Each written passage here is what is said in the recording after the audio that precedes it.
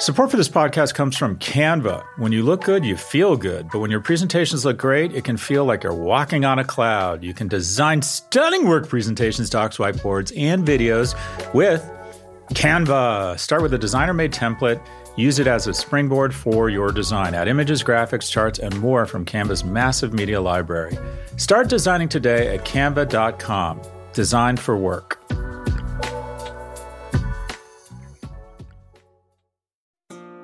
This episode is brought to you by State Farm. If you're a small business owner, you know that it isn't just your business, it's your life.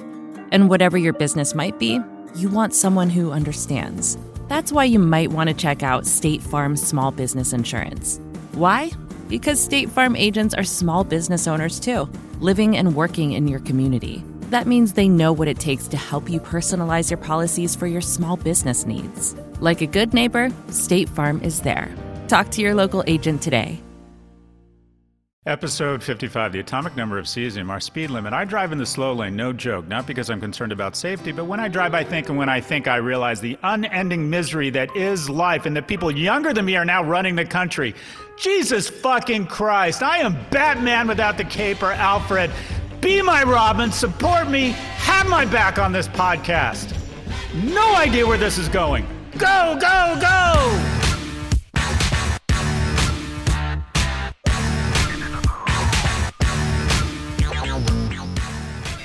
Welcome to the 55th episode of The Prop G Show. In today's episode, we speak with Marty Chavez, a senior advisor to Sixth Street Partners and former chief information officer and chief financial officer of Goldman Sachs. We discuss with Marty his thoughts on regulating big tech, similar to banks, and the trends playing out in our financial ecosystem. Okay, before we bust into what's happening, we have a few housekeeping items. The Prop G Pod is breaking into 2 episodes per week starting next week. Sort of like when my parents got divorced, minus all the history. My dad started his 3rd marriage during his 2nd marriage. Hold me. Our office hours segment will drop in your podcast feeds on Monday, and our regular scheduled programming with our guest interviews and insights from yours truly will continue to drop on Thursdays. Again, office hours will drop every Monday from now on. What a thrill. Please send your questions as a voice memo to officehours@profgmedia.com. That's officehours@profgmedia.com. That's right, we're going to twice a week because we're so successful. Oh my God, what a thrill. To resist is futile. I'm like those AOL discs they used to include in cereal and on the seats of rent-a-cars. Just give up. Just give in to the dog. Just give in to the dog. Like I used to let my dog on the couch. I went for a long time saying, no, you can't come on the couch, Zoe. And then I realized that Zoe is a loving creature and I should let her on the couch. I'm your Zoe. Just let me on the couch twice a week. Okay, enough housekeeping. The Wall Street Journal reported last week that WeWork is going public via a SPAC merger. We've been talking a lot about SPACs or special purpose acquisition companies, and WeWork has come back from the dead by announcing it's merging with BowX Acquisition Corp. That sounds like, isn't that the Chuck Norris exercise equipment? Chest, arms, tries, buys, shoulders, and at the same time, it's working the gut. Anyways, the SPAC deal brings WeWork to a $9 billion valuation, including debt. All right. So what do we think? I'm not bullish on this, but as I said on my other podcast, I'm cowish on it. Anytime you talk about a company in the context of valuation or in the context of a stock, and whether it's a good buy or not, you have to look at it in the context of its valuation. So WeWork was supposed to go public at a $50 to $70 billion market capitalization. JP Morgan said it was worth 70. Goldman said it was worth 50, which, one, the learning there is that these guys have absolutely no fucking idea what they're talking about, and they're just brokers trying to get the shit public and market it so they can take their 7% and then manage the assets of the senior executive of that company. So I find investment banking research is really great. It provides insight, but be clear, it doesn't provide a decision or validation on a price. Their job is just to market the thing. A crisis is a terrible thing to waste, and I think WeWork has taken advantage of the crisis and has cut costs dramatically. They've laid off 8,000 employees. They have shifted from a messiah to a manager in terms of their CEO. Sandeep Matrani is a skilled operator. He ran General Growth Properties, an intelligent guy, and has kind of right-sized the company. It's still losing money, but they claim or project that in Q4 of this year they will be profitable. In addition, COVID-19 really plays to their strengths, specifically coming out of the pandemic. I think a lot of thousands of companies, are going to decide that their approach to office space is just going to be different, that they would rather have a smaller footprint, but they would like it to be more aspirational, more enjoyable, facilitate community, facilitate meetings, connections, and relationships. And I think that absolutely plays to the sweet spot of WeWork. I know our company, Section 4, our online education company, we're going to be at 60 people sooner rather than later, and we'll have fewer square feet per person, but those square feet will be nicer, more communal, and we'll want to have access to more, fun stuff, whether it's a lobby where they bring in speakers or just facilitates or just feels more fun with that kind of reclaimed wood and that fractured glass and that young millennial feel. So I think WeWork is really well suited to the post-pandemic world. Also, strongest brand in the history of commercial real estate. That's right. Let's repeat that. Strongest brand in the history of commercial real estate, a $12 trillion asset class, and there really aren't very many strong brands. There's the World Trade Center, that's a brand. There's an Empire State Building. There's Midtown, that's sort of a brand, sort of a commercial real estate brand. But you think about it, no one says, I really want to lease office space in a Vornado or an Equity office building. There are really no brands, so to speak. So WeWork has a global brand. Nobody says, well, I'm going to get a Vornado, I'm going to lease a Vornado office space in Dallas. They say, well, I'm going to do WeWork. And they spend so much capital that they have a global brand. They do have a competence around creating this community atmosphere in an office space. So I think a post-corona world is coming to WeWork. And I like this stock, or I like it more, or I hate it less, I should say, at $9 billion versus $47 billion. So here we are. Prediction.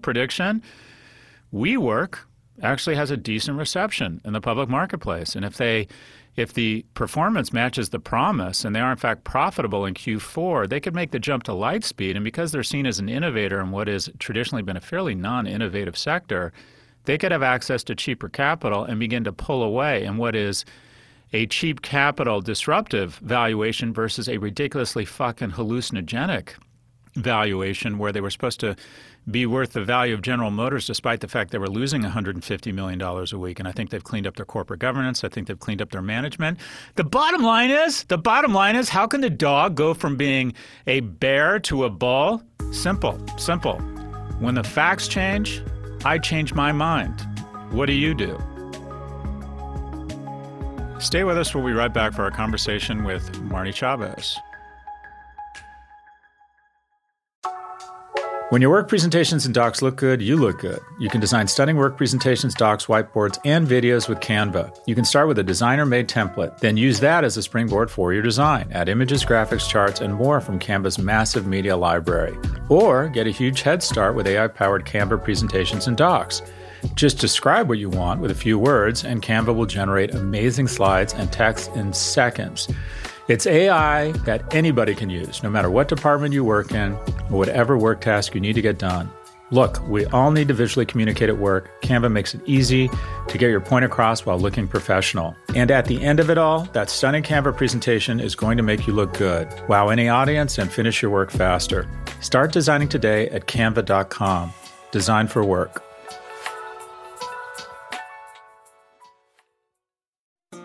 This episode is brought to you by State Farm.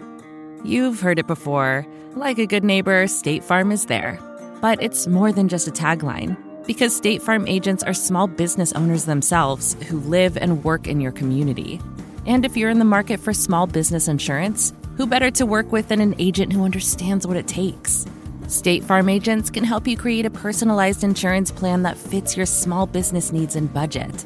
Talk to your local State Farm agent today about small business insurance. Like a good neighbor, State Farm is there.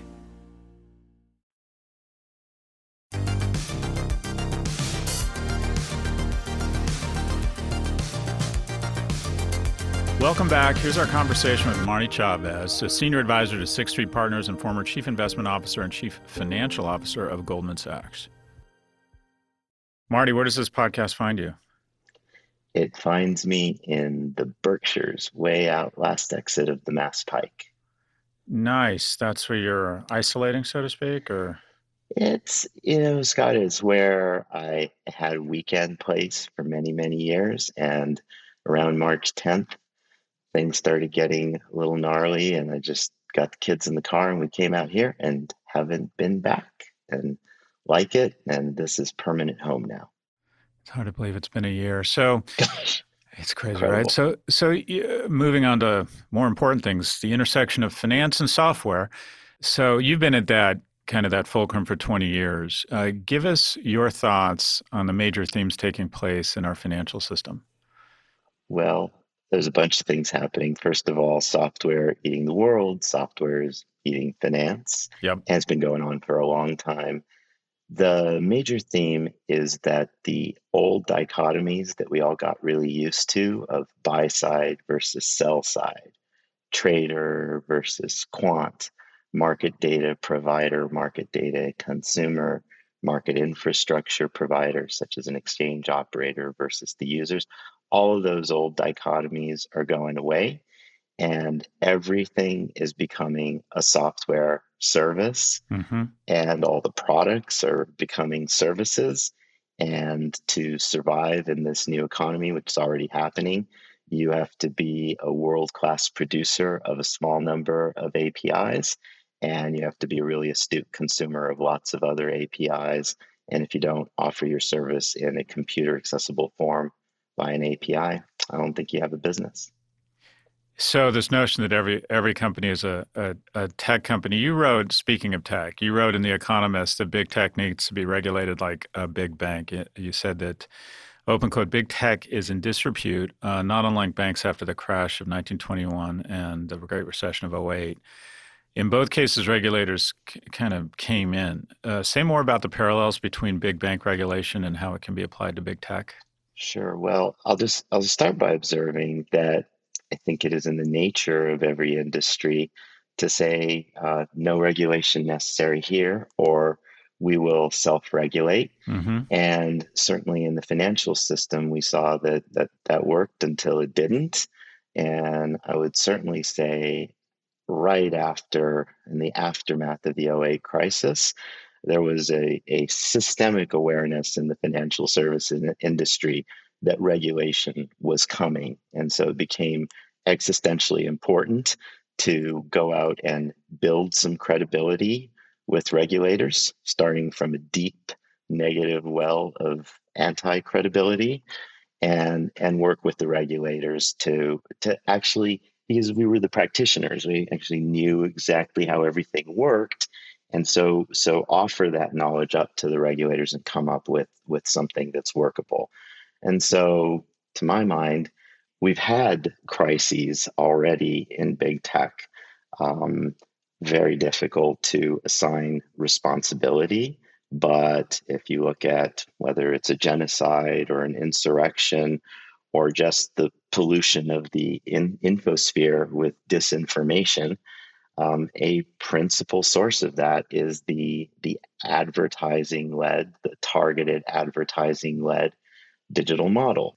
And there's every incentive to do the viral amplification of things that are going to lead to more advertising revenues.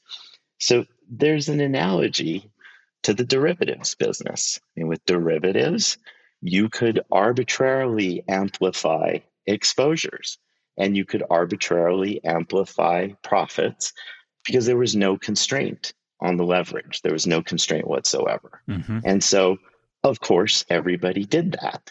And then when it didn't work, well, who's going to end up holding the bag? It's society, or it's the taxpayer. And so the regulators, the financial regulators, have been on a journey for a long time. And regulation is obviously not new, but the big, new, super important and super valuable thing that came out of the financial crisis was the capital adequacy regulation. Mm-hmm. And as you'll know, there was just a couple paragraphs in the Dodd-Frank statute of 2010 that said there shall be stress tests. And the regulator, the Federal Reserve, really went with that and created this incredible framework. And I say it's incredible because when people first started talking about it and saying things like, we will give the banks some adverse scenarios, and then we will require that they simulate their business, capital, balance sheet, income statement, cash flows 9 quarters in the future Hmm. and show that they can still perform their lending and market making activities even in that scenario. Everybody looked at that and said, simulate the future for 9 quarters. And the regulator said, you know what, you guys are really good at math and you have a lot of computers, and we're sure that you can do that. And of course, it's difficult to demonstrate causality, but I would say that that capital adequacy framework, the CCAR framework, pushed the failure boundary very far out into the extreme tail. And so during this unbelievable pandemic that nobody thought we'd be here a year later, but what is the one industry that just kept lending and making markets with almost no disruptions and no one really worried about it? Was the banking business. So Hmm. that is I mean, many people get credit for that, but the Fed and then all the people at the banks who worked to make that seemingly impossible framework a reality. There is an exact analogy to big tech. It feels like it's just scenario planning or game theory, and our security agencies, our security apparatus, and the military have been doing this forever. Yes. It feels like a reticence to do it is just basically acknowledging that there's shit could get very real very fast here. So we'd rather just not acknowledge those scenarios. Can you apply the same sort of stress testing to big tech?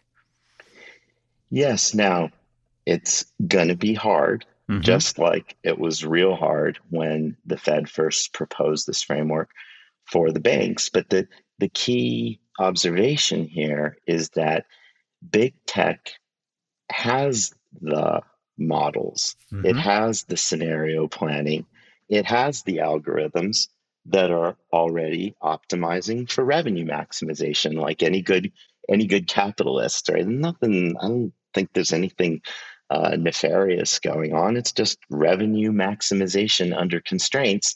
There just aren't too many constraints, and so that framework already exists. Just as with the banks, there was already risk analysis, scenario analysis already in place. It just had to be massively upgraded. And the banks had to share with the regulators some deep content and knowledge about how exactly they make money and how they lose money. And the regulators challenged that.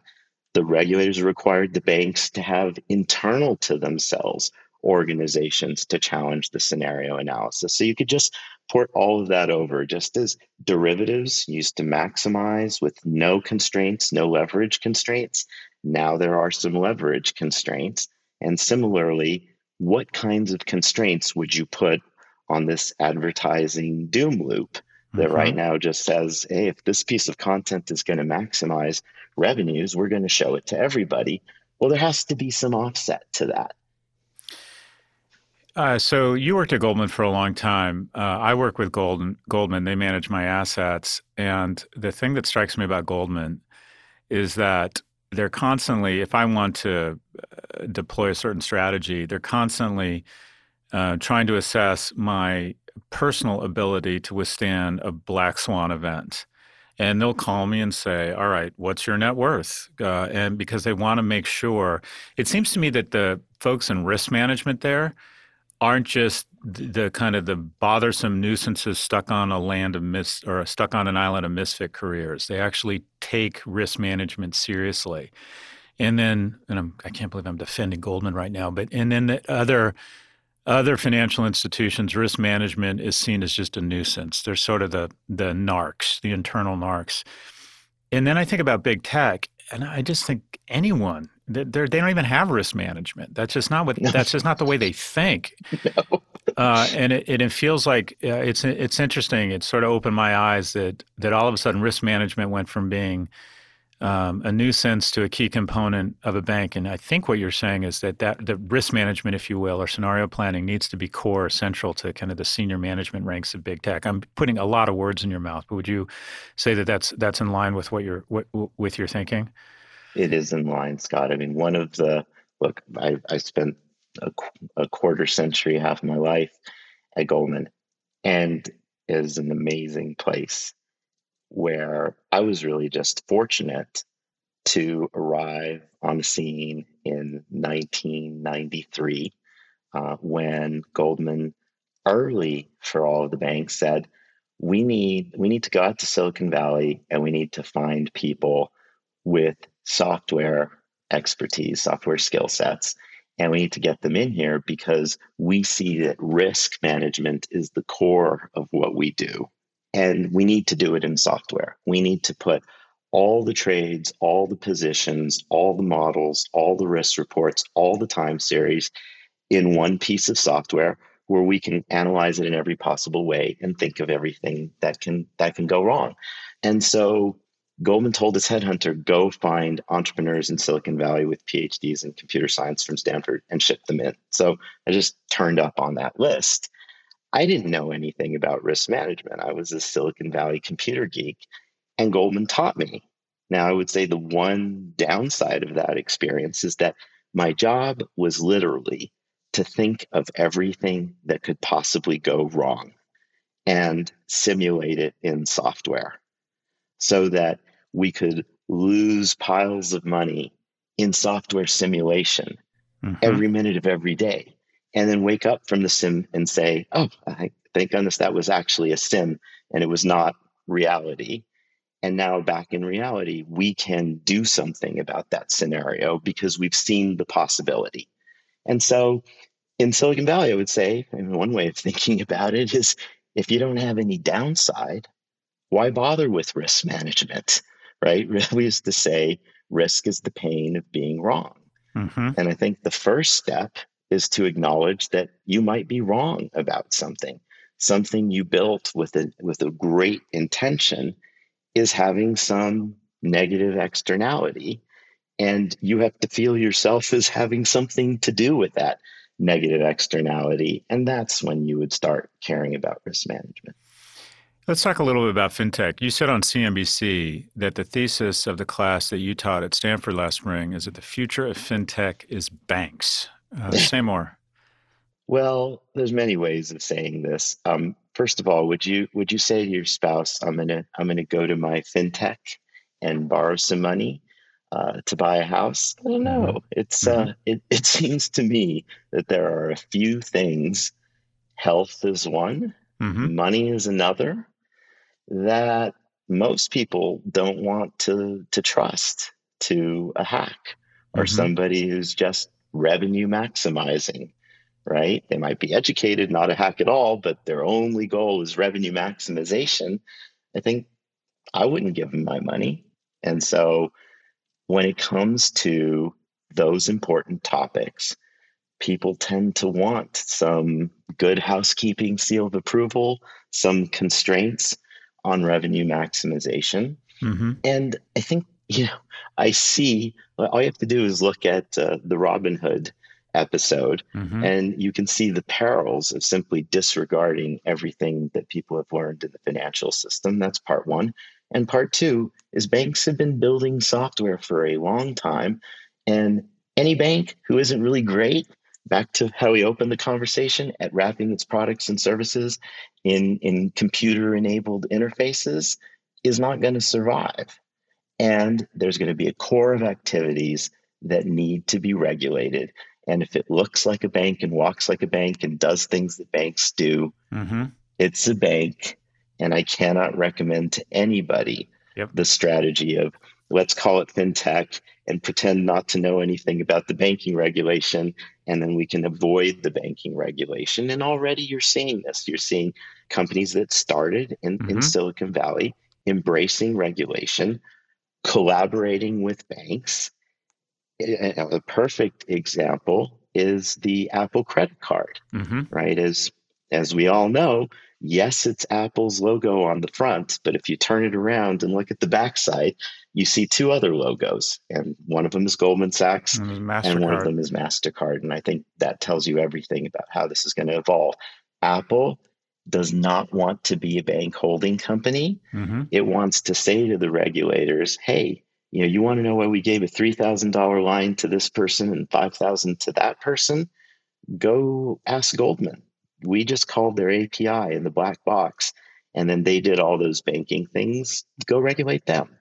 And similarly on the Goldman side, there's no way Goldman's going to go acquire all of those customers that Apple already has. So it's a perfect collaboration.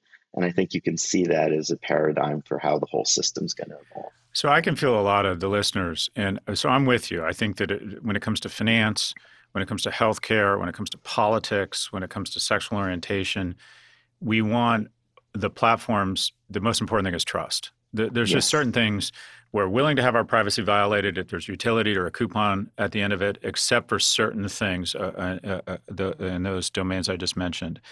But I can feel people saying, okay, boomer. So Stripe, PayPal, Coinbase, based on what it looks like, our projections of its valuation are all worth more than Goldman Sachs. Yes. And that is, and I know David Solomon, I'm sure you know, and I'm like, how the hell did they let Coinbase happen?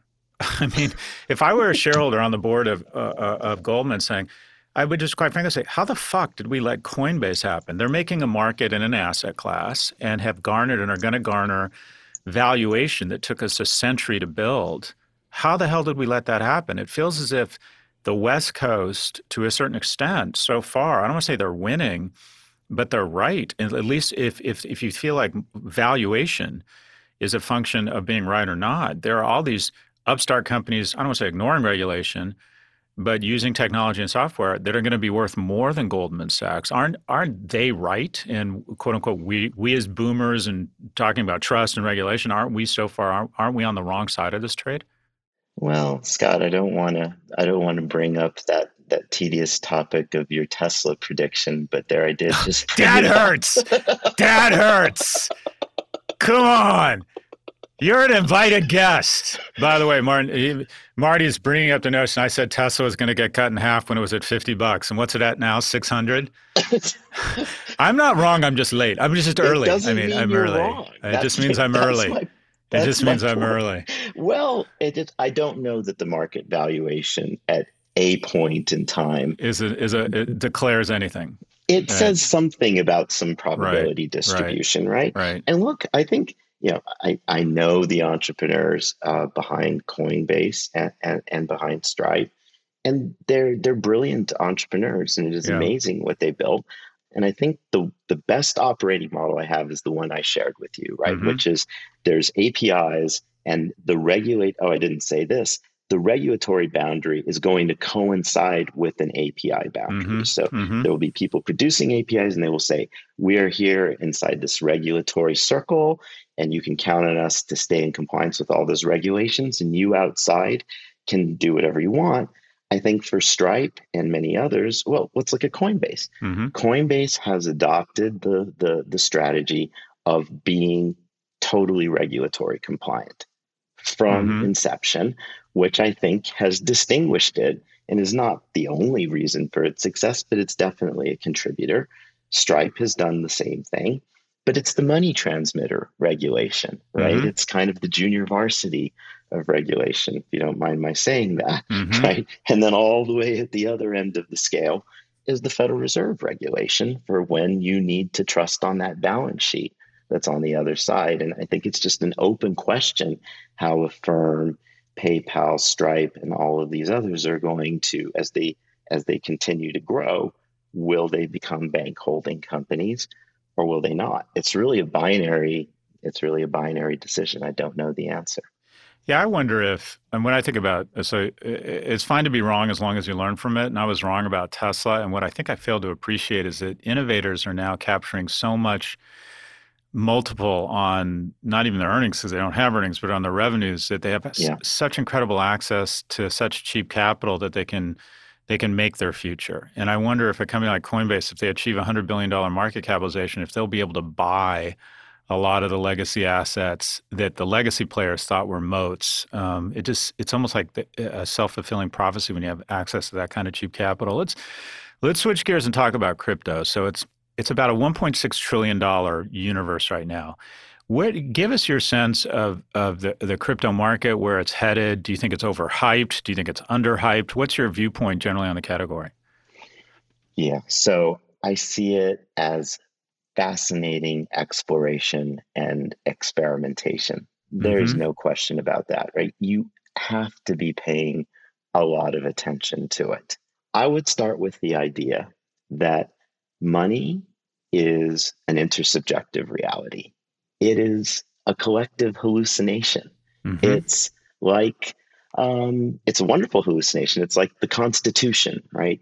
There is a physical document, the Constitution of the US. But when we talk about the Constitution, we're talking about an idea that we Mm-hmm. all share. And money is one of those things. And then you also think of another intersubjective reality, the sovereign.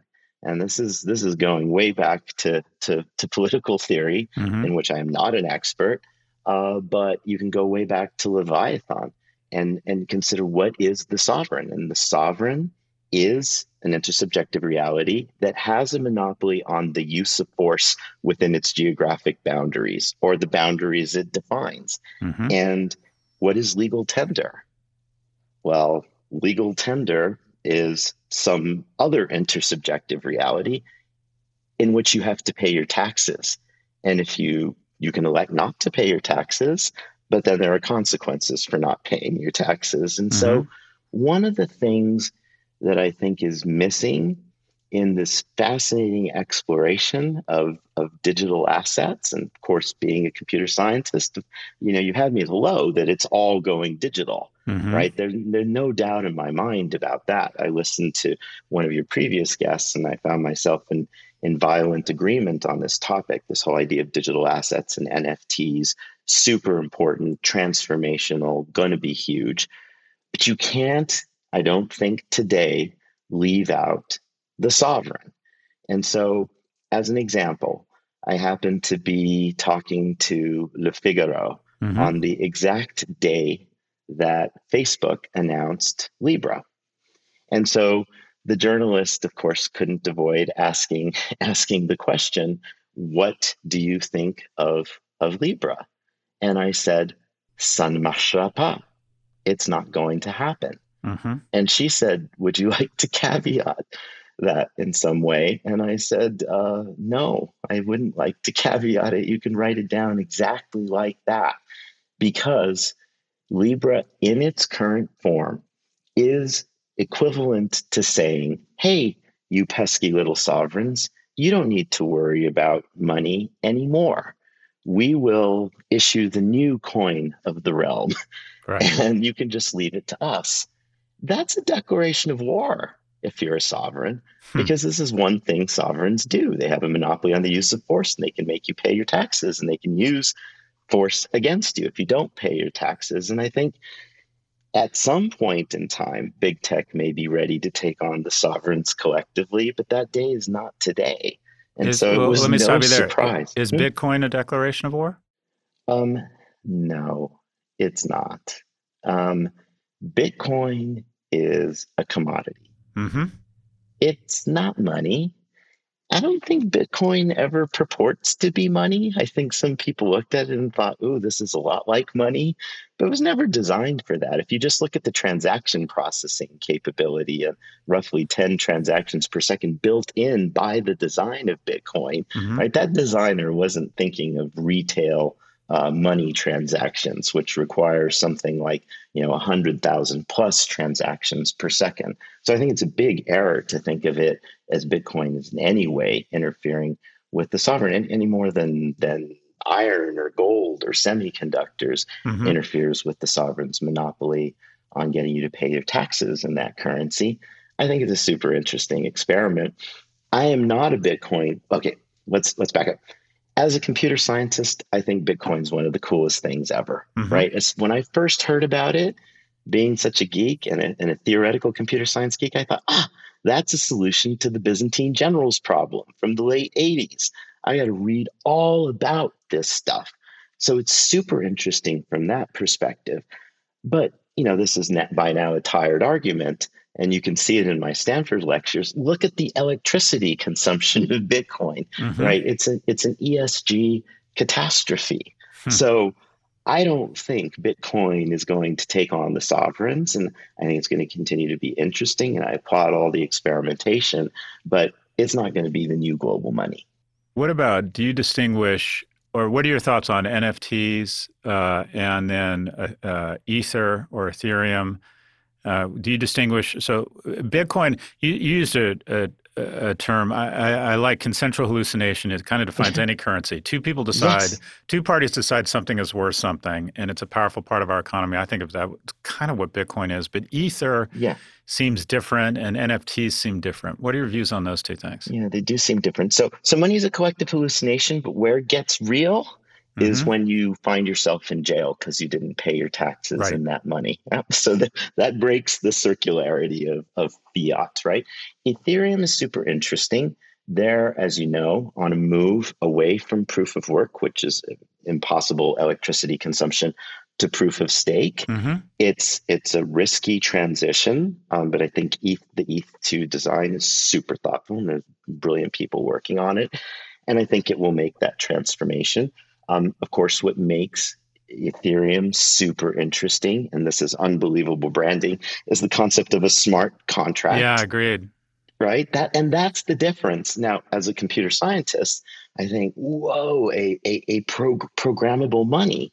This is so important, Scott. When money becomes programmable, it becomes a completely different thing, Mm-hmm. right? It's not just, I've had people say to me, hey, Marty, why are you so worried about the competitive aspects of digitizing the US dollar versus the Chinese Mm-hmm. digitizing the yuan? Digital is just another format. And to me, that's like saying walking airplanes and rocket ships are just different transportation formats, right? At some point, it becomes a real different experience. And Mm-hmm. for me, the inflection point is when it becomes programmable, when it becomes Turing equivalent. Now, it's exciting. It's also terrifying. There's an old theorem proved by my hero, Alan Turing, father of computer science, Mm-hmm. back in the 30s. It's the halting problem. But how it translates for Ethereum Mm-hmm. is if anything is fully programmable, then it can be hacked. And there is no way to make it hack proof. And so, while I think it's wonderful that it's fully programmable, I wonder just as I wonder about the advertising led business model, what kind of constraints on universal programmability do we want to place on it so that it can have acceptable cybersecurity properties? That is a very hard trade off, and nobody has solved that. I think nobody has even addressed really the digital privacy concern, which I know is a concern of yours. It's one I Mm-hmm. share. And so, for instance, people will say, well, Bitcoin is that. No, Bitcoin is not that.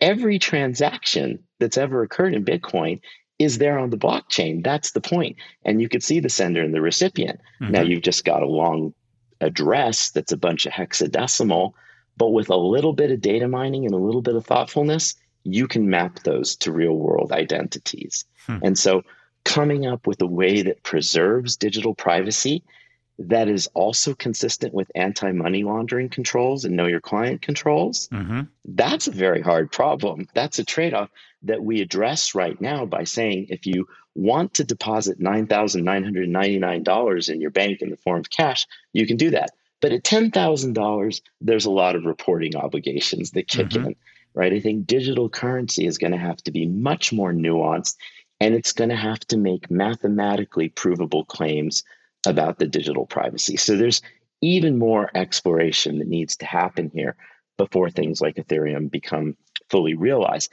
Now, to your question on NFTs, Mm-hmm. this one I've been pondering. One of my close friends, who's an artist in LA, said, "Hey, Marty, should I make some art and issue some NFTs? Which artist can avoid seeing the Sure. multi-million dollars that are being created this Any way?" IP creator. Yeah. Any IP creator, right? And so it's super interesting. And I said to him, look, I don't know where this is going, but I would experiment with it for sure.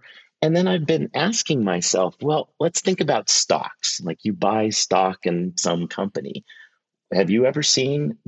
I'm sure you own some publicly listed stocks, Scott. Yeah, I do, and I don't have the certificates. right. It's all trust based. I think I see where you're headed with this. It's been dematerialized, Right. and the regulators have wanted it to be materialized. I remember during Hurricane Sandy, Mm-hmm. we realized that there were a bunch of paper share certificates for listed stocks in a basement that got flooded at DTCC. And after that, the word came down. No more of that stuff. Mm-hmm. So if you think about what's happened with stocks, right? You have a dematerialized certificate that gives you a legal claim on future profits. Hey, I think we're already there with NFTs, right? This is just a different form of it. It's just sort of the next step in that digital journey. We'll be right back.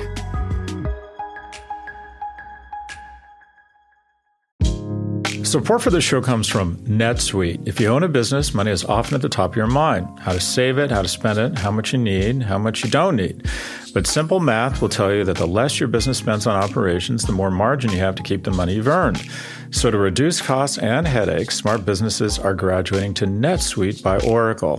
NetSuite is a leading cloud financial system bringing accounting, financial management, inventory, and HR into one platform and one source of truth. With NetSuite, you reduce IT costs because NetSuite lives in the cloud with no hardware required, access from anywhere. You cut the cost of maintaining multiple systems because you've got one unified business management suite. You improve efficiency by bringing all your major business processes into one platform, slashing manual tasks and errors. Over 37,000 companies have already made the move. So do the math. See how you'll profit with NetSuite. By popular demand, NetSuite has extended its one-of-a-kind flexible financing program for a few more weeks. Head to netsuite.com/prof. netsuite.com/prof. netsuite.com/prof.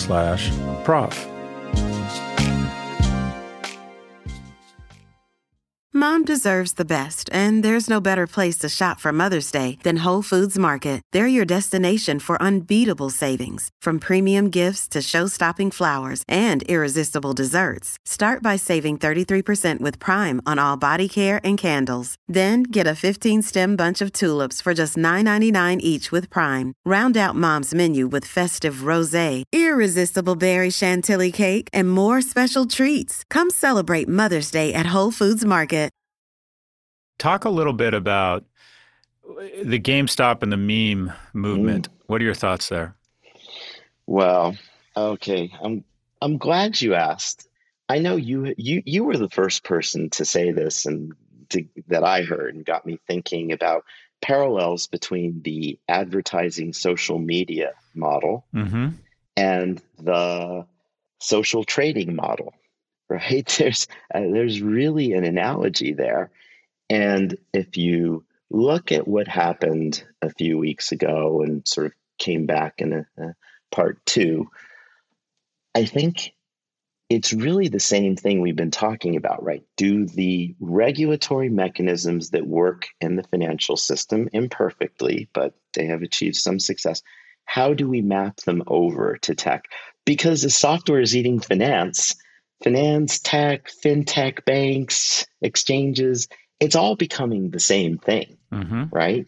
And the thing that is really concerning about the meme-based trading, to me, being a finance geek, is that Robinhood was severely undercapitalized for the risks it was running as a clearing broker with that virally, algorithmically amplified social trading business model. You know, your bro bought this stock. Maybe you want to buy it too. The gamification of it, right? Okay, fine. But how it manifested was the fastest, most violent short squeeze that we've ever seen. And who even understands how the clearing regulation works and what it is to be a clearing broker? Now, I had the amazing career experience of co-heading the equities business and later the whole trading business at Goldman. And so I learned, and I had, a lot of the gray hairs came from some of those learnings where things didn't go so well, right? If you go back in history, you can look at the Knight Capital Group event that happened in August of 2012, where it went into the day as an exchange member, as a clearinghouse member in good standing, but then through a bunch of error trades was no longer a clearing member at the end of the day when it came time to pass the trades on to the clearinghouse so it could insert its guarantee, right? This is all really geeky stuff, but it was a version of the same thing with Robinhood, where the clearinghouse said, would you send us X billion dollars by noon Eastern time today, right? And so it was fortunate for all concerned that Robinhood was able to go to its investors and banks and very quickly get that capital and send it over to DTCC. I I shudder to think, and I am not prone to hyperbole, of what would have happened Mm-hmm. if they hadn't been able to do that. I think this is what people are missing. There would have been a chain reaction of trade and settlement failures. So Mm-hmm. all those shares you thought you bought or sold, the exchange would come back and say, so Just kidding. sorry, we Yeah. broke those trades. And if Mm-hmm. you'd hedged it on the other side, you could be really unhappy. And so that was a crisis very narrowly averted. So I think there is this same theme that's pervasive across tech and the financial system. Are people capitalized for the kinds of risks that they're Well, the running? stress testing that you talked about. It's the stress testing, Yeah. and who's going to hold the bag if it fails. And I Mm-hmm. think as a society, we absolutely have to say, no, we are not holding the bag. Yeah. You who are the players in this system, you through taxes, through stored liquidity, through stored capital, you have to own all of that and you have to internalize it. And we're going to turn your models on you and get you to tell us how much tax you should pay and how much capital and liquidity you should hold to underwrite these risks. I would not go with antitrust regulation. I think it's the wrong remedy for a misdiagnosis of the wrong problem. Mm-hmm. I'm not a legal scholar. I'm not going to opine on Section 230 of the Mm-hmm. CDA. I'm really old school. That's what taxes are for. We figured out how to measure people who are polluting our rivers. Right. We can figure out how to tax people who are posing these new digital externalities. So I always like to end these on a personal note. Go back 25 years, advice to your younger self. Well, let me be more specific. You're a remarkably successful man, and I don't know you, but it seems like you're kind of living your best life. What decisions, influences helped put you on a path for that type of success? Well, I love the question. And I was listening to one of your podcasts recently, and you were talking with your guest about how, wow, we are a lucky generation. Yeah. I feel like just beyond fortunate, Mm-hmm. right? I was born in 1964. Same as And me. Yeah. when I was 10 years old, my dad, who worked at one of the national weapons laboratories in Mm-hmm. Albuquerque, New Mexico, where I'm from, it was like a moment out of The Graduate. He's put his arm around my shoulder and he said, Marty, computers are the future. Mm-hmm. And, so obvious now, not obvious in 1974. And he said, you'll be really good at computers. Go all in on computers. Then I showed up as an undergraduate, and a professor in the biochem department said, you're a computer scientist? The future of the life sciences is computational. You can be a biochem major and only do one wet lab class. Everything else can be done in software simulation. And so I feel incredibly lucky. I had these people show up. Mm-hmm. My first job was writing simulation software for the Air Force Weapons Lab, which the government had just decided, it's bad to detonate neutron bombs in the Nevada desert. We're really upsetting a lot of people and potentially hurting people.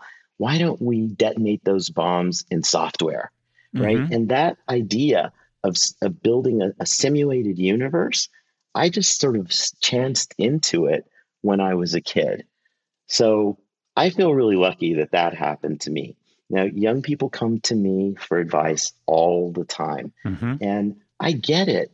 Like, I worry about this. I have young kids. I know you have young kids too. Mm-hmm. Definitely, it feels like the world changed very slowly from sort of 1964 to 2010. And then it went It's sped up, nonlinear. parabolic. Yeah. And what do you do with your kids? What do you tell them? Well, this is what I tell the kids. I can't tell you what to do with your life, but what I can tell you is you've got a lot of choices. I think all of your choices require you to be digitally literate. Mm-hmm. I don't think the opposite choice is one that you want to take. And imagine where you want to be 10 years from now, work backwards and take one step in that direction today, but don't worry about a 10-year plan. all these young people come to me with their 10-year plans. They're going to do this and that and that. That's never going to work. I never had this plan. I never thought of finance. I just thought I'm going to get really good at math and computers and good stuff will happen. Mm-hmm. I think that advice is as true today as it was when I was a kid. How old are your kids, Marty? 4 and 6. Any advice or learnings for other dads around parenting? Well, I don't know that I want to call it an experiment, but I'm doing something with my kids that I always wanted for myself, but didn't quite have it. So I'm of Spanish and Mexican ancestry. Mm-hmm. Nobody would think of my Spanish as that of a native speaker. People tell me that I speak Spanish like a book, or that I speak perfect Spanish, but oddly with the music of English. And so I want my kids to speak 2 other languages besides English perfectly. I want them to be able to think and operate in those languages. And so I am investing hugely in that. So I got a 4 and 6-year-old who speak perfect English, Spanish, and Mandarin. Mandarin. God help Mandarin. And Wow. man, getting them to be perfect native speakers of Mandarin is a project. Yeah, that's not easy. But I think as the new Cold War gets going, Mm-hmm. people who can live in both worlds, I think, are going to be essential to our survival. Marty Chavez is a senior advisor to Sixth Street Partners and recently retired from Goldman Sachs, where he held roles including Chief Information Officer, Chief Financial Officer, and Global Co-Head of the firm's security division. He has a resume that is incredibly impressive. Last year, Marty was elected to serve as president of Harvard's Board of Overseers for the 2021 academic year. As a gay Latino executive, he occupied a rarefied space in a historically homogenous industry and brought his perspective to help shape dialogues around inclusivity to corporate America. He joins us from his home in the Berkshires. Marty, appreciate your time. Stay safe. Scott, such a pleasure. Thank you. Be well.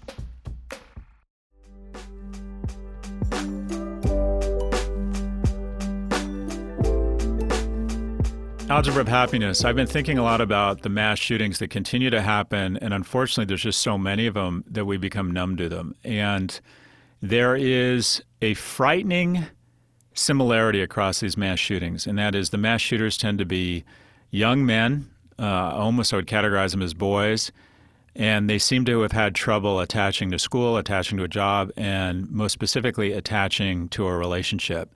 There's a Pew study that just came out that said in 2008 the number of men under the age of 30 that had not had sex, which is a key component of attaching to a relationship, which kind of indicates they haven't had a relationship, was 8% of men. In the most recent study, just 13 years later, it's 27%. And I think there's this very unhealthy dynamic that's taking place in America that has torn apart nations across the world. And that is the most dangerous person in the world is a young man who is bored and lonely. And unfortunately, when a young man is bored and lonely and turns to social media and starts blaming other people, most often women, for their loneliness or their failure or their inability to attach to a relationship, they become violent. And it is a male problem. When women are lonely and feel rejected by society, they don't pick up an AR-15. And let's be honest, it's almost always men who are the perpetrators of these horrific acts of terror. And the question is, what do we do about it? And I think about cohorts where if we made investments in those cohorts that would be the best or have the greatest return for society. I think the first and foremost is moms. We on the kind of the far left think it's wokey to believe that men and women are the same. That's just not true. I think for thousands of years, women have had an instinct around that translates into shouldering an unfair burden or an unfair portion of the burden of child rearing. And as a result, women will always be more involved in a kid's life and have more impact on a kid's life, which isn't to absolve corporations of putting in place the necessary policies to ensure that women have the same economic opportunities in the corporate world as men do. But I think we have to acknowledge that kids who are not looked after or kids who are in economically or food insecure households, we're going to end up paying for them, whether it's incarceration or unemployment or mental illness. We can invest now and build a healthy next generation, and I think the best way to do that is to invest in moms who decide to stay home or who maybe decide to work but are taking care of kids as a single parent. I think that would be an enormously high ROI for society. And then the second cohort is non-college educated youth. The percentage of wealth that people under the age of 40 command has dropped from 19% to 9% in the last 30 years. The opportunities for young people have just been dramatically transferred to old people. Essentially, everything we do in our society is how do we fuck young people and transfer wealth from them to the wealthiest generation in history, and that is baby boomers, who we transfer $1 trillion a year from young people in the form of Social Security so Pop can upgrade from Carnival to Crystal cruises. There should be a reverse Social Security. We should start taxing the wealth, extreme wealth of people, right? And that's typically older people who've acquired all the assets, and then reinvesting in young people, specifically around vocational programs for kids or young adults who don't really, honestly or realistically, aren't going to end up at a four-year university, which, by the way, is 2/3 of young people. And this disproportionately is impacting young men.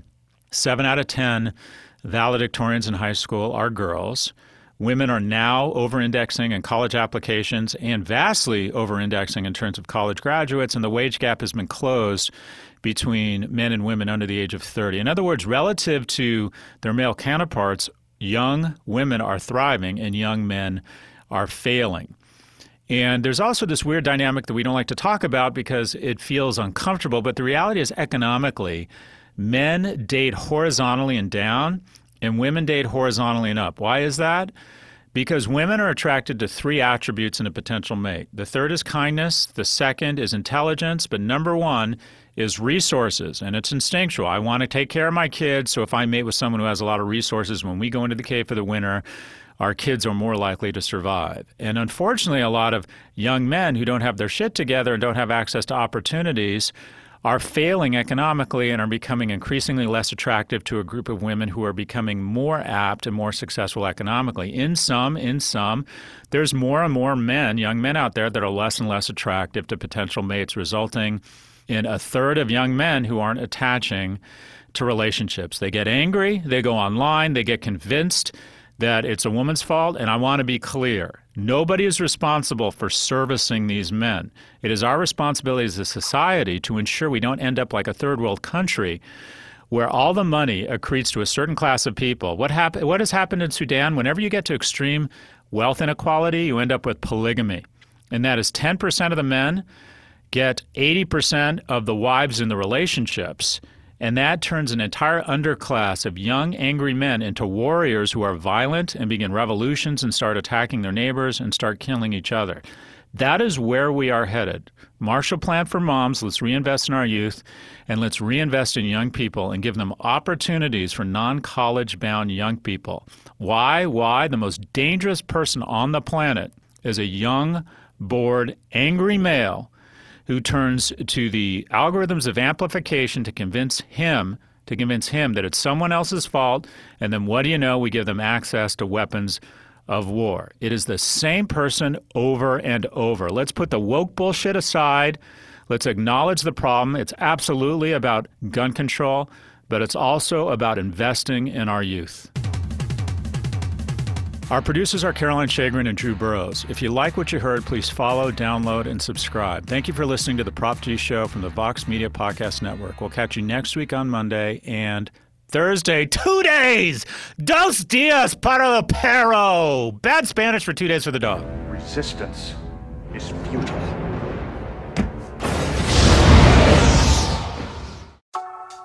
Thanks to Canva for their support. You're busy, there's no denying that, and we all wish for just a little more time in the day. So why not let Canva help you get your work done faster and more efficiently? You can get started with their AI-powered presentations. Just describe what you want with a few words, and Canva will generate amazing slides in seconds. It's AI that anybody can use, no matter what department you work in, or whatever task you need to get done. Finish your deck faster. Start designing today at canva.com. Designed for work.